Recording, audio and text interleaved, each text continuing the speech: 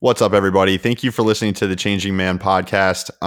Again, I just wanted to say that we are on Apple Podcasts now and Spotify, as well as all the other podcasting platforms like Downcast, Stitcher, Breaker, all those big ones. I want to remind you guys now we're putting episodes out every Wednesday. So every Wednesday we'll have a new episode, moving to a weekly schedule now that we've kind of figured it out and kind of figured out what I want to do with it.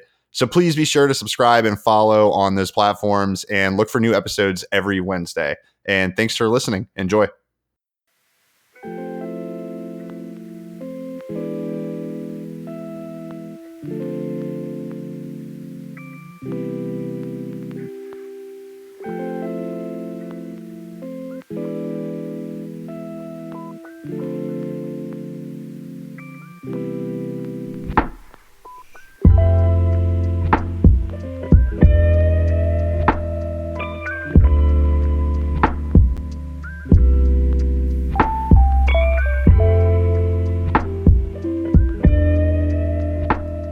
Good morning, good afternoon, good evening, everybody. This is the Changing Man podcast, episode 16.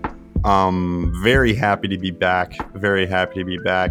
If you're a new listener, make sure you please subscribe. I know I have a whole promo dedicated to all this, but please make sure you subscribe to us on Apple Podcasts, Spotify, Downcast, Stitcher, any of those major platforms.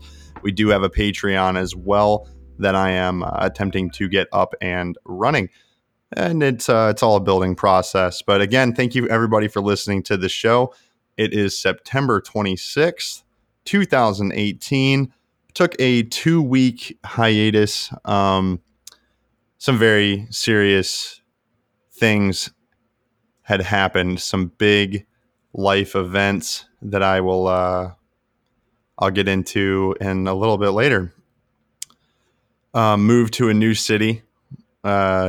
No longer in Richmond, living with my father now just outside of Richmond, and took me a little bit to get settled in here. I had to transfer schools and get a new job, which I had an interview for today, to which I got the job. So that's good. And everything is slowly but surely falling into place. And I want to talk about what has gone on recently with me because I think it's something that needs to be spoken about.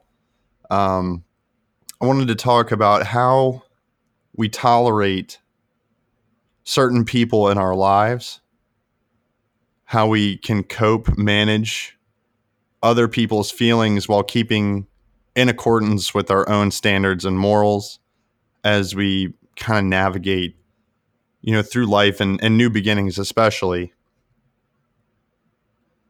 By now, I don't think it's any secret that I'm a recovering alcoholic myself, and have finally managed at 27 years of age to turn my life around. And I've got 9 months of sobriety now, and it's a big accomplishment for me. I became an honor roll student over the summer, took 5 classes, and maintained A's and B's, which is the first time I had ever done that intentionally. And things appeared to go well.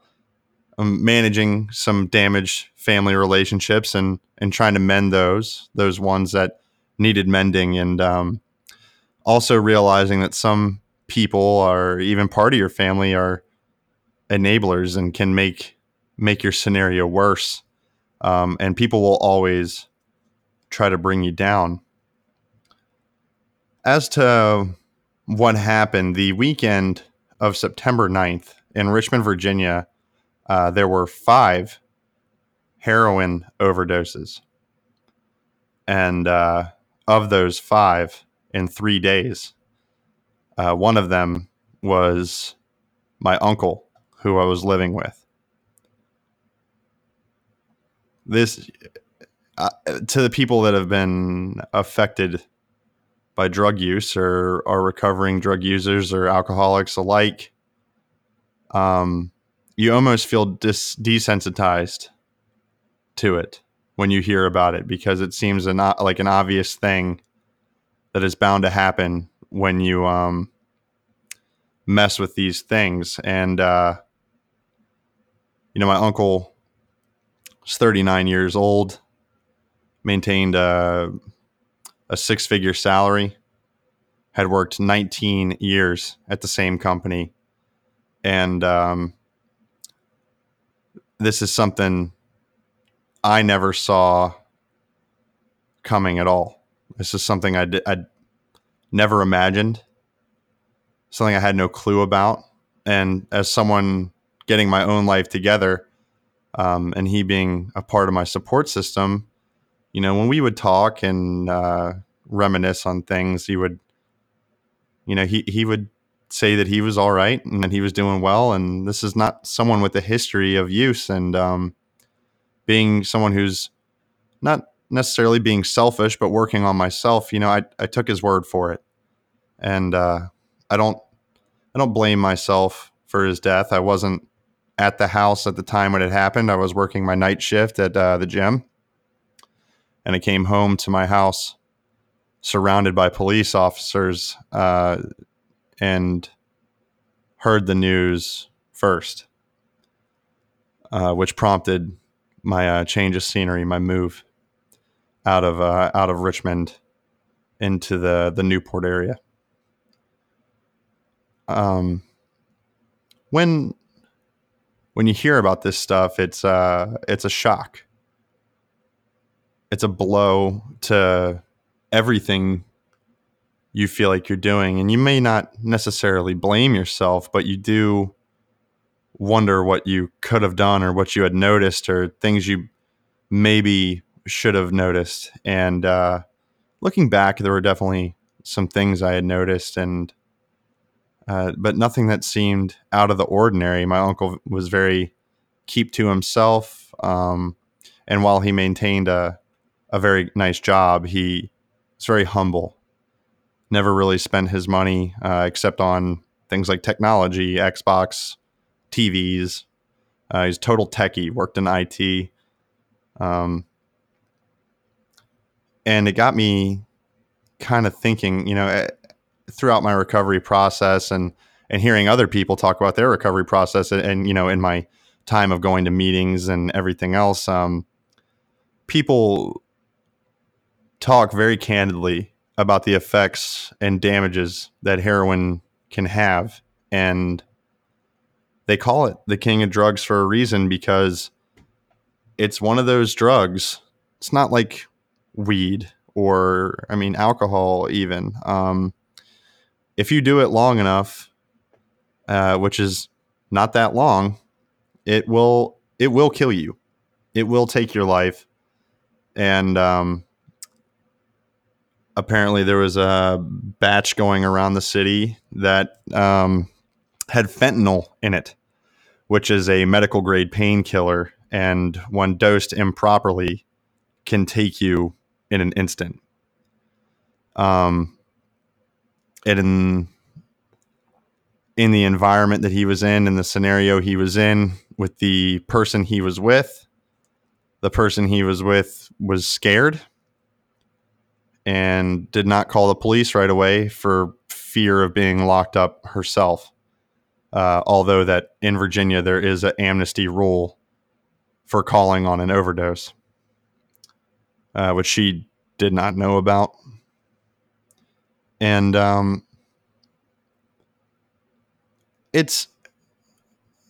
while I had closure with the funeral, and when I think about these things and the life he's left, and now, my mother lost a brother. I've lost a best friend and a father figure, someone who I really looked up to and who was very attached to. In my 27 years of age, I can firmly say that I spent a lot of my childhood with him, and this is just not something I would have ever seen coming. And my family was very adamant about not exactly saying the reason behind what happened. And those in recovery, and those who maybe have dealt with drugs or have dealt with the loss in the family due to drugs, can tell you that not talking about it is the exact opposite of what should happen. And there's a lot that needs to be said because it's knowledge. And it's one of those things where it's crazy because drugs will warp the mind and make you think that it's going to happen to everyone else except for you. And I'm sure that's the mentality that my uncle had going into this time. And while learning about this accident, I can't firmly say what his history of use was or how frequent it was. Didn't seem to me to be a habit of any kind. I can, but I can't 100% say for certain. And the strongest people can fall victim to it. Can fall victim to drugs. And what happens is while they may be no longer in pain or and at a better place, the family becomes the victims of the lifestyle that came with that, the people they associated with, basically the criminals that come with hard drug use. Junkies, now that roam around afterwards, or that may be coming back to the house after they learn of the death. There's a lot of big things you have to deal with. It's not just getting a death certificate and getting him buried. An untimely death like this requires so much more due diligence. And, instead of it being his daughter that deals with it, it's now his parents, my grandparents, that are making the arrangements, canceling subscriptions, getting the house sold. And they now have a daily reminder with every chore and every errand and every interaction regarding his death, that hinders their mourning process. And no one should have to bury their child, their son. And this mourning process is only made worse because of that lifestyle that came with it. The people they associated with, the woman that was present at the time of the overdose. There's a lot of unanswered questions, lots of pain to deal with. 2 weeks have gone by, and while I've found some closure and I'm working to talk about these things and make sure that I can be open with my emotions and lean on my family, I think in all of these situations, you just want to be strong for everybody else. And that makes the most sense. You want to protect those around you in a time where you feel like you couldn't protect the victim. And that's from what I've read, is a common response in grief. And it's a masking technique. And I definitely think a lot of people want to keep themselves busy. They want to keep themselves distracted, and they want to not really ever truly deal with those emotions that come with this type of tragedy. And I did the exact same thing. I distracted myself. I made sure I was just focusing on moving, finding a new job, getting into school, and I rode that momentum of shock and disbelief before I truly had a breakdown. And when I finally had my breakdown, I felt a lot more comfortable in dealing with the mourning process. And in this process, you learn about those around you, not just the victim, the deceased. You learn about those who support you, about those who claim to be there for you, and what you find you may not like. With the difficulty of moving to a new place, trying to set roots into a new area, you need a solid family support, and it's very common for one to isolate out of grief, and it's very common for one to even lash out. But there are people that are going to be detrimental to your grieving and mourning process. And sometimes those people may be close friends, distant friends, close family, or distant family. What if that person happens to be your mom or your dad, a grandparent, a brother, a sister? People that would like to lash out at you because you may be the easiest target. You may be an emotional punching bag for that person. And I think it's important to take a step back and not stoop to the level of those who are going to lash out. And I found myself reflecting more, attempting to keep my conscious contact with God. And I won't get too spiritual on it, but in times of grief, one can feel like you have nothing.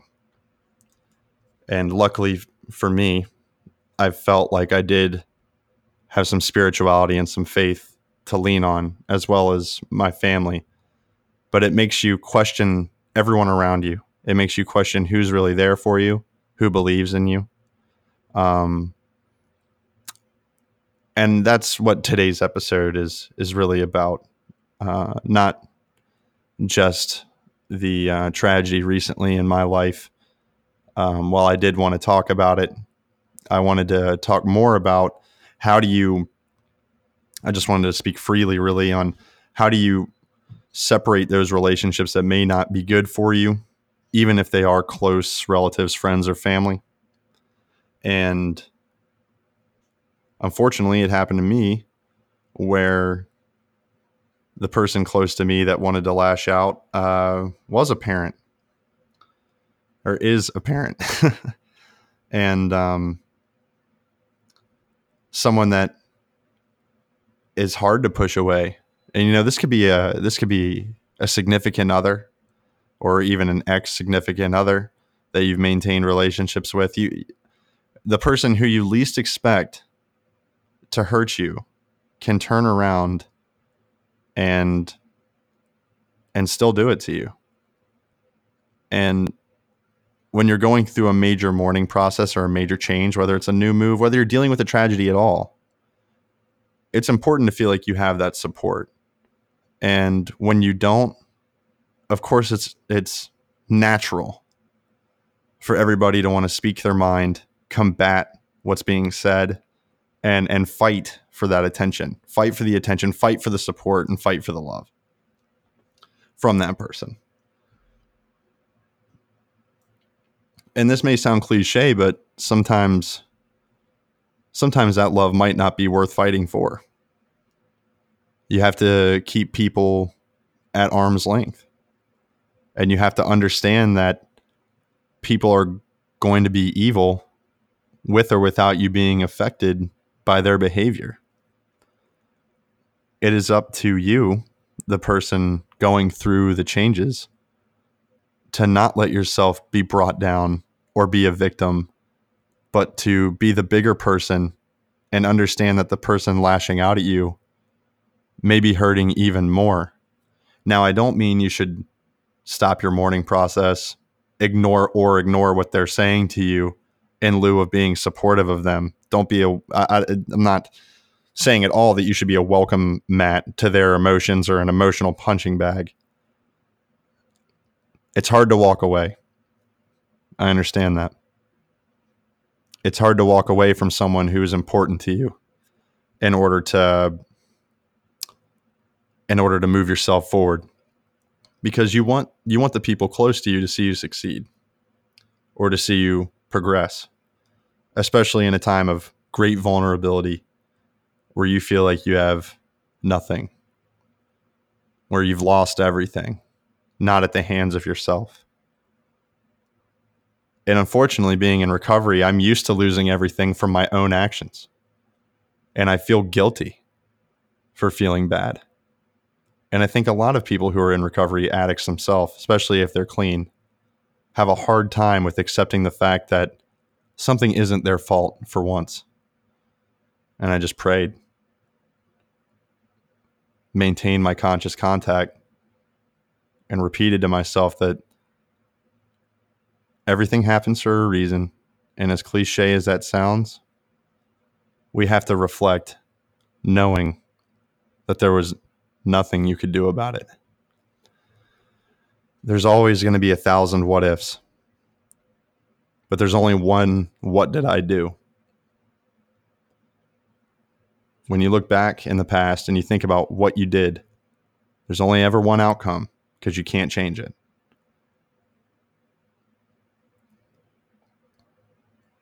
And in moving forward, you can make those decisions or receive that guidance that helps guide your path to where you want it to be. And sometimes that harder decision, that hard gut decision, is usually the right one. And when it comes to a family member, it's even more difficult. It's hard to separate. It's hard to separate walking away from being defeated. It's hard to accept not taking the pain or the guilt in exchange for taking some accountability for yourself, making yourself better. It's not selfish. It's not self-serving. It's knowing when someone is bringing you down and attempting to enable poor behavior.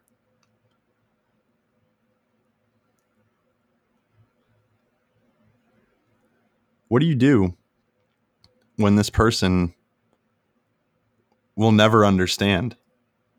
How many knockdown, drag out arguments do you need to get into? How many times do you need to be the victim of blame, even when you feel like you are doing everything in your power to move forward? You can't accept everything at face value sometimes. A lot of the times things just are what they are. And when it comes to a family member or significant other, or someone believes that they can hurt you the way that they do, sometimes it is what it is. I'm not saying you need to cut these people off completely, but taking the active steps to take care of yourself over indulging poor behavior or letting yourself be the victim of hate or blame or be that emotional punching bag is not what you do. Especially in the wake of a family member's death where everybody is mourning. My mother found this difficult to do. She found it difficult to not place blame. And she lashed out. And she said some things that were extremely hurtful, extremely false. And we've all had these experiences in life where you may love someone to death and they might be an absolute detriment to your well-being. And at what point do you stand up for yourself? And at what point do you just walk away? I think everybody at first wants to stand up for themselves. They want to go, no, you're wrong. That's not what happened. You know that's not what happened. And why would you say this and everything else? And sometimes it's going to fall on deaf ears because that person is so blinded by anger, especially when you may be dealing with someone who may be having some substance issues of their own. We have parents of kids that are heavy drinkers, users, everything else. And a death like this causes those people, and even people in recovery, to reflect on their actions of the past and it can bring on a wave of guilt to those who may know they have a problem but have not stopped. And having had dealt with this experience of losing a close one, someone very close to me, um, not necessarily to drugs, but to suicide, where I was the first person to find out. I was unprepared to deal with that, and I put my emotions to the bottle. And Mr. Jack Daniels was my biggest and best and most trusted therapist. And it did not help me grieve. It grieve. It did not help me move forward.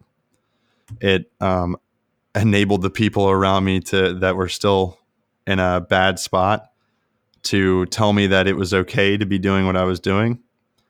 And for those people that are in recovery and then having to deal with this situation as a sober person, you have to have the clarity to not only not relapse, but to maintain that conscious contact with whatever power that might be that you believe in, whatever support system you do have, and just know that people are going to be hurting. And your ability to be able to process your emotions better than the people that are using or hurting around you, you're going to be the target. You're going to be the target of those emotions, which unfortunately was the case for me in this situation. In summation, I think the biggest reminder, the biggest piece of advice I can give when it comes to something like this, I'll make this a shorter show because this is pretty free-handed. I didn't want to really write anything for this or do any notes. I really just wanted to get my thoughts out on this, is that there is support. There's support out there. When you do inevitably have to cut off someone who may be damaging you, it shouldn't be in the plan to run to everybody and tell them how that person has hurt you. It should be in the plan to just seek support, discuss what's happening, but think of it in a way of, how can I just keep moving forward, as opposed to just trying to demonize the person who's hurting you. It's very easy to just go to someone else, and really demonize the person who's hurting you or abusing you, and that can make you feel better, like temporarily, very temporarily. That can make you feel better about your scenario, and but eventually you'll feel like you're just still angry. You'll feel just angry and upset, and you'll still have no closure from it all.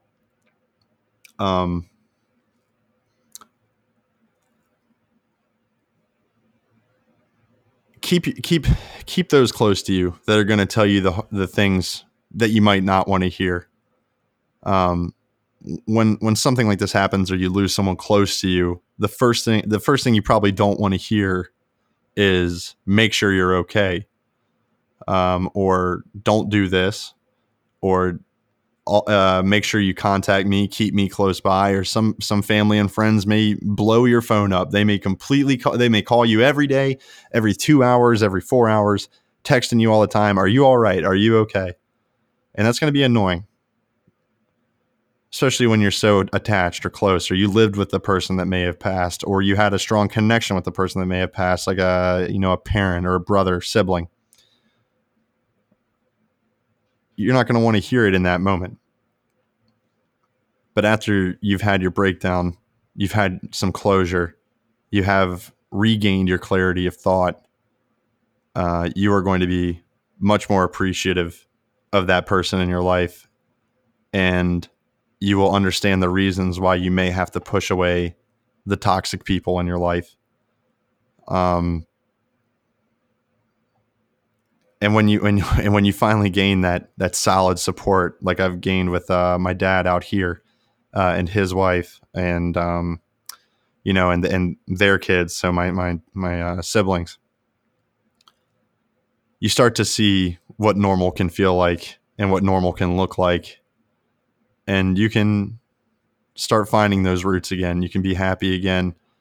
The biggest thing, and I know I sound like a broken record, is just don't give up. like a lot of people, I isolated. I sat, even after the funeral, I sat in my room, and just farted around on my phone for basically 48 hours. I'd go to the gym, I'd come home, and I'd go into my room and I'd sleep all day. And my stepmother, God bless her, would just come in and ask me random questions. What type of music do you listen to? Hey, will you see if this looks good? I'm hanging these mirrors up. And she's probably not interested in the music I listen to. Or she probably doesn't even really want to have my opinion on her mirrors that she's hanging up. But she's supporting me. She's trying to get me out of the space I'm in. And it becomes abundantly clear and who's got your back. My best friends back home, Scott, Chris, both guests of the show previously and just great friends of mine, have been nothing but supportive. And everybody has that small circle of people that are nothing but supportive, that want to see you succeed, that want to see you drive on, that want to see you push and get through this tough time. I know this show has spoken, especially in this episode, has spoken a lot to the person in recovery.